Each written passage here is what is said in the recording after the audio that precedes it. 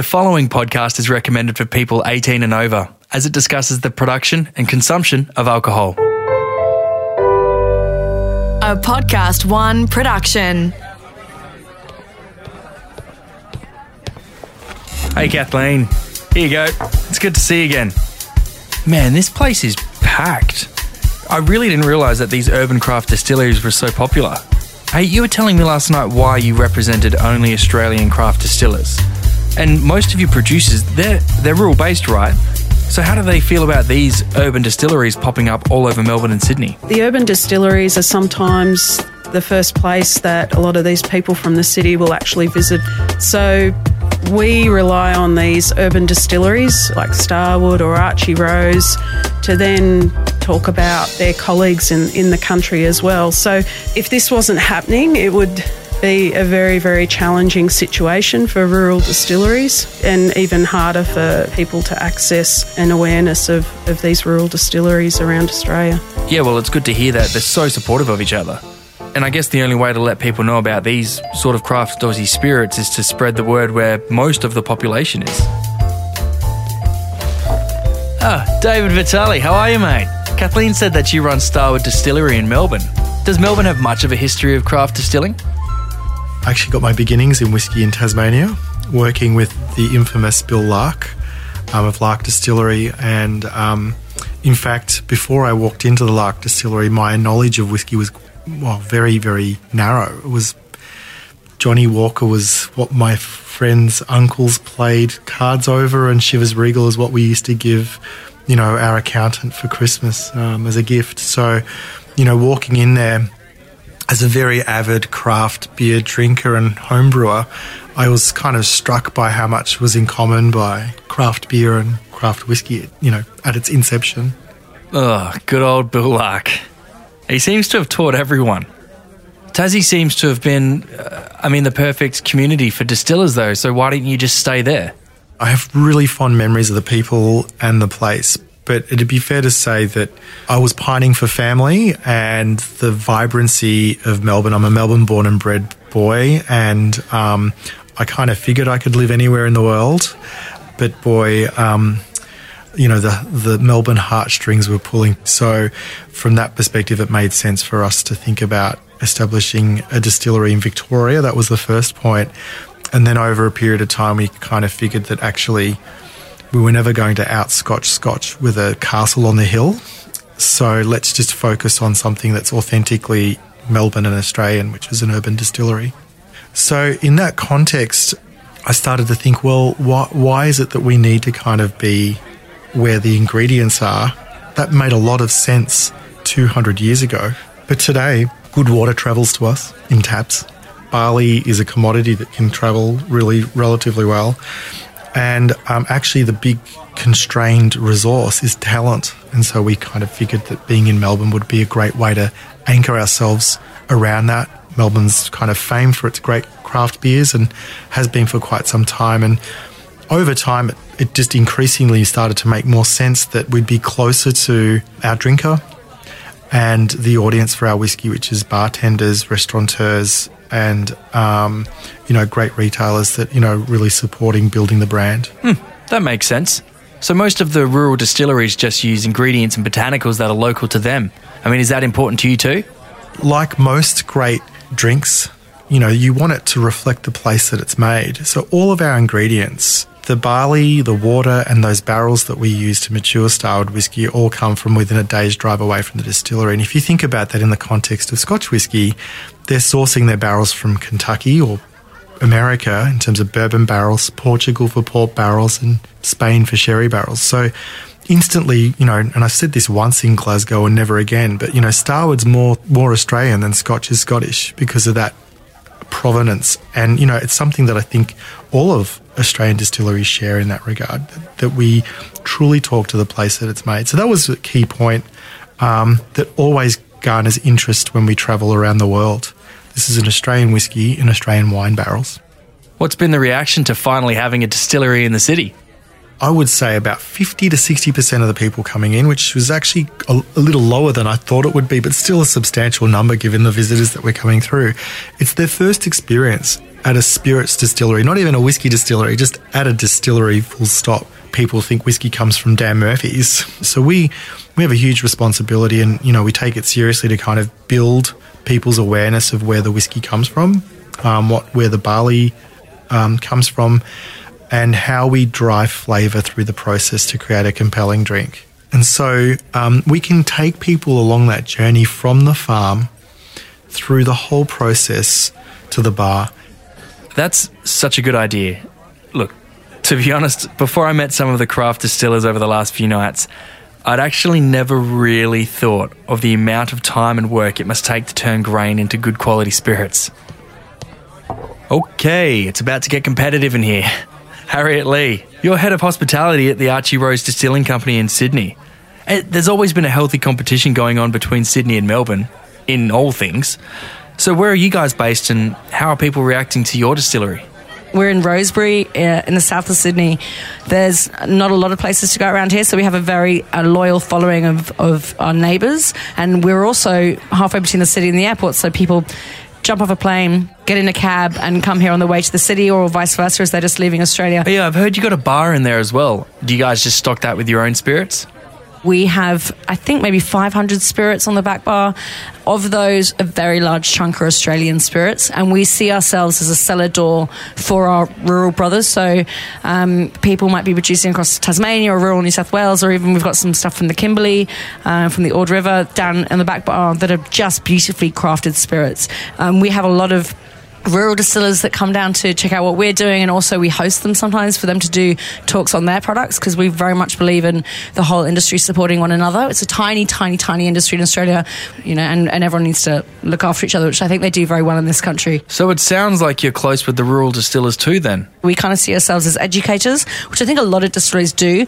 I went down to see Peter Bignell, who owns Belgrove in Tasmania, and he's a two-guy operation, him and his assistant, and he opens his door in person and gives tours to people who find themselves in rural Tasmania. And it's just a generosity. I think at the end of the day, distillers are people with hospitality running through their veins. So we love to talk about Belgrove, or we love to talk about Lime Burners, or we love to talk about Sullivan's Cove. It doesn't matter how small or how big the producer is. We love talking about craft spirits. I'd rather be talking about Australian spirits than Great Scotch. I mean, we have both on our back bar, but I kind of think people already know what Lagavulin is. Like, it's time for them to learn about Sullivan's Cove or, Belgrove. Dave Withers, it's good to see you again, mate. Look, I keep thinking about that Vegemite drink you distilled. I just can't get over it. You're the master distiller at Archie Rose, but you're pretty young. Being a first-generation distiller must give you a different perspective on distilling. So I have this really weird kind of way of understanding the drinks industry in a way. For me, it's all about flavour and science and art and business and all of those things, and the stories of the people that produce them and the ingredients that go into them. So it's pretty powerful, really, when you start to think about it. And for me, that's where that love comes from. So what inspires you to experiment with new flavours in your spirits? I think a lot of the innovation that we try and focus on is based on history, which is, something I'm really fond of talking about, which is that we've got an amazing history of distilling spirits in Australia. Like, we've been doing it for hundreds of years, and it's the bit that people don't talk about. And in Sydney, it's like landmarks, like right next to Paddington Town Hall is Juniper Hall, which was the residence of James Underwood, the first license for legal distilling in Australia. So it's these sort of things, like, these kind of signs and cues are everywhere. And for us, it's all about kind of playing from that history and really doing things a bit differently. So we try and use a lot of Australian resources and kind of raw materials. So we focus on, for whiskey, one of the big ones is kind of malt, so the actual grain itself, and kind of looking at that and how we can really push that forward, and developing conversations with farmers. And, we've done some pretty cool things. Like in the bar at the moment, we are using red gum casks. So instead of oak, we're using red gum. And this is kind of what I mean about the history. So my dad was a winemaker kind of growing up. I heard a lot about how during the 1930s, they didn't have oak, because of the war, you couldn't get European and American oak. So basically, a lot of Australian producers, winemakers, started using native oak, or native wood rather. And so we came across this stash of kind of red gum casks and have been able to use that. And they're 80-year-old casks, So for me, that's a really cool story. But, the final drinker has to be able to taste that story. It has to taste different to oak, and they do. But I think that's really important, that, you know, you can have this amazing marketing pitch, but the proof is in the pudding, right? Like, if you can't taste it and it doesn't taste amazing, then there's no point in making it. But it sounds like there's a massive risk that those flavours won't work, though. How do you test them? So we do a lot of R&D. We basically have 2 little 5-litre stills that are really just our playground. They're our sandbox. And we make a lot of mistakes, but the idea is that we make those mistakes and we learn from them and we're better for it next time. So, you know, when we were developing our sort of juniper profile, we did 49 individual distillations, you know, slightly tweaking the kind of methods. It was a bit of a challenge, but at the end of the day, right, you want to make the mistake on a small scale, and, you know, it's something that we put a lot of attention and effort into. So we've got guys that really run with it and just distill crazy stuff. Like, we distilled miso paste as well. Another crazy one that I did was I distilled a meat pie, which I'm unsure about, but actually I was showing a couple of mates of mine on the weekend and they loved it. They kept smelling the glass even when there was nothing in it. So yeah, there's something, you know, I suppose just seeing how far you can take something, and then when the world pushes back on you, you know, you know, pick yourself up and try again. But sometimes, you know, you just can't hit something that's really awesome. Pretty much anything you can stick in a still and, you know, kill someone by drinking it, like we've put in that still or are going to. Yeah, it's pretty awesome being a distiller. It's a bit less romantic than what most people think, you know, particularly where we are at Rosebery. You know, it's pretty manual process and you're connecting hoses and, you know, pumps and all the rest of it by hand, but there's a lot of satisfaction in the end of the day when you've got something to show for it.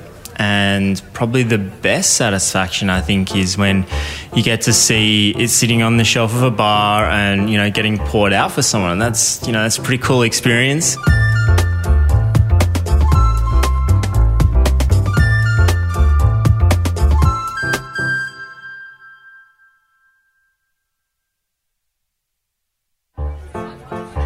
David, you started distilling whiskey about more than 15 years ago and it wasn't really popular back then. What do you think's changed? There's been a huge whiskey revival across the categories, be it Irish, which is the most recent one, bourbon and Scotch over the last 15 years. So we've had a few tailwinds come our way, that resurgence of whiskey as a category, bigger flavours, people are interested in more bigger flavours than they were. Hot sauces are a thing now. Where were they in the, you know, early noughties and the 90s? That wasn't done right. Coffee. So we've become flavour seekers, and I think that whiskey's benefited as a category from that trajectory. It's a lovely, luscious, premium product that you can spoil yourself with. Unlike wine, you can put the lid back on a $200 bottle of whiskey and savour it over a period of time. Once you pull the cork on the wine, you're committed. You know, so there's a lovely thing about that too in terms of exploring the category, that you don't have to spend all of this money all at once. And I think the other aspect is just in terms of a younger audience coming to whiskey because they're open-minded about most things and curious. So whiskey's benefited from the whole craft aspect as well. So it's not just about bigger flavours, but it's also, I want to learn more about this story and who's behind the brand. Kathleen, I reckon David's right about those stories. Every craft distiller I've met has taken so long to get to where they are, and they're all so passionate about what they produce. We've got to get their stories out there. How can we do that?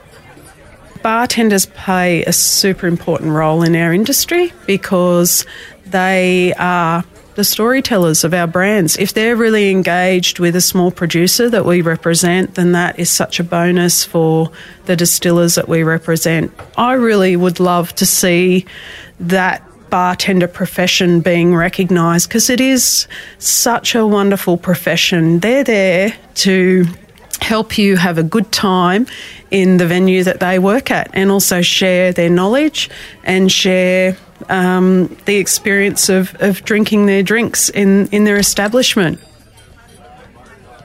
Hey, speak of the devil. We're actually just talking about the great job bartenders do getting the stories of distillers out there. You've got a craft bar called Dulcies in King's Cross, Brandon. Why did you name it that? Dulcie Dima was Sydney's Queen of Bohemia, like crowned, christened, written in every kind of newspaper article. That was her title. She came over from New Zealand, left her husband, left her children, literally to live the life of a Bohemian in King's Cross. She was a bon vivant. She's very passionate about the creative community, supported a lot of writers, was one of Norman Lindsay's many muses, established the Australian Guild of Artists and Writers. She famously was told by her doctor after she had a stroke at 75 that she was no longer allowed to do the splits on bars at parties. She was that kind of chick. She was just super confident, super forward, and she was doing everything that a woman in that period of time should never have done. She also pretty much loved a drink, so that's same. It has a pretty unique vibe in there. Everything about it feels like you've stepped back in time. Is that intentional? We wanted to pay homage to King's Cross as an area, and as it was in the 20s and 30s. In that area, it was littered with bohemians, artists, singers, musicians, writers, actors. And so we took an old space, which used to be the dirtiest strip club on the strip. We decided to kind of take this idea of a local identity and foster an experience around her. So we used the old stage from the strip club, and we've had everything from burlesque to tarot readers. We very rarely schedule anything and let everyone know, because the energy of the venue is very much focused on spontaneity and rewarding the people who are here, as opposed to creating a crowd that solely just comes for one show and then leaves without even buying a drink. We're a small business in the end, and our focus is on spirits and the alcohol and the people who make the alcohol, and everything else is supplementary to that. You said you only stock Australian craft spirits. Do you go out and check out the distilleries before you put them in your bar? I would never understand anyone who opens a craft spirit bar and doesn't take the chance to visit the distilleries. This is where you find the most amazing stories. You find out the history, the provenance, what goes in it. Meeting Peter Bignell down in Tasmania and seeing how he makes Belgrove, and literally seeing the paddock that will be turned into a bottle of rye whiskey is one of the most incredible things that you can do in bartending. And yeah, like I wouldn't recommend anyone get into this segment of the industry without taking those opportunities and seeing it. Okay, so you clearly spend a lot of time choosing the spirits. But what happens when someone comes in and just wants a Hendrix and tonic or a Jack and Coke? It's the bartenders and the bars that kind of take that next step in education and decide to breathe a little bit more interest and intrigue into what people are drinking, so that if someone says, oh, I'll get a Hendrix and tonic, at our bar we don't have that option. So we give people 5 options that each marry the same flavour profile of something floral, something herbaceous, something kind of in that same line of Hendrix, but it's something new that people often have never even heard of. And so it gives them something more that they can add to their repertoire of spirits. One of the difficulties in Australia is that we don't have bourbon, but Melbourne Moonshine creates corn sour mash. Now, in our menu, people are like, oh, moonshine, prison hooch. And I'm like, no, like it's part of the rules. And so you have to engage people with that story about why bourbon can't be bourbon outside of Kentucky and Tennessee. And then you have to explain to them that this is what bourbon's made out of, and this is where it comes from in Melbourne, and this is what we make it into. And at that point, they're either like thirsty because they've had to listen to me ramble for a while, or they're like kind of in awe of what effort goes into a drink and the knowledge of these bartenders. So how do you get them to try something new? We give litres upon tastes of spirits to people. There's like a vodka that comes from Perth, from Old Young's, that's Pavlova vodka. And people are always like, oh, that would be gross. And we're like, no, try it. We would go through a bottle a week of giving people tries of this, like Pavlova vodka, and instantly they're like, this is incredible. And you talk about how it's distilled with all the flavours individually of Pavlova, and it's not added, and it's the everything is vapor infused, and it's that flavour that comes off the still that you're just like, this is real proper stuff. All of a sudden, their whole worlds expand, and it's like you've shown them the Louvre, or you've held their hand through Budapest, and they're able to like get this sense that there's more out there. And we've got customers who come in now and they just go through the gin list. They look at our back bar and they just go through every single one of them. And that started solely because we said we didn't have Bombay Sapphire. And so they try something new, they like it, they go through that. Like, open yourself up and you'll see so much more. So do you try and get them interested by saying it's Australian made? We don't lead with being an Australian spirits bar until someone's like, oh, this is a good gin, what is it? And I was like, this is such and such, or this is from here. And from that point, I feel like we kind of are able to capture people better because we're not sitting there, they're not coming here going, oh, that's the Australian Craft Spirits Bar, let's support it. They come here because of good drinks, and then they realise the good drinks are just coming from their backyard. Well, guys, let's raise a glass to that. I better go home. I'm up early tomorrow to go see Peter Bignell at his distillery in Tassie. He built it all himself and says it might be the greenest distillery in the world, so I'm pretty excited to see that. Night, everyone.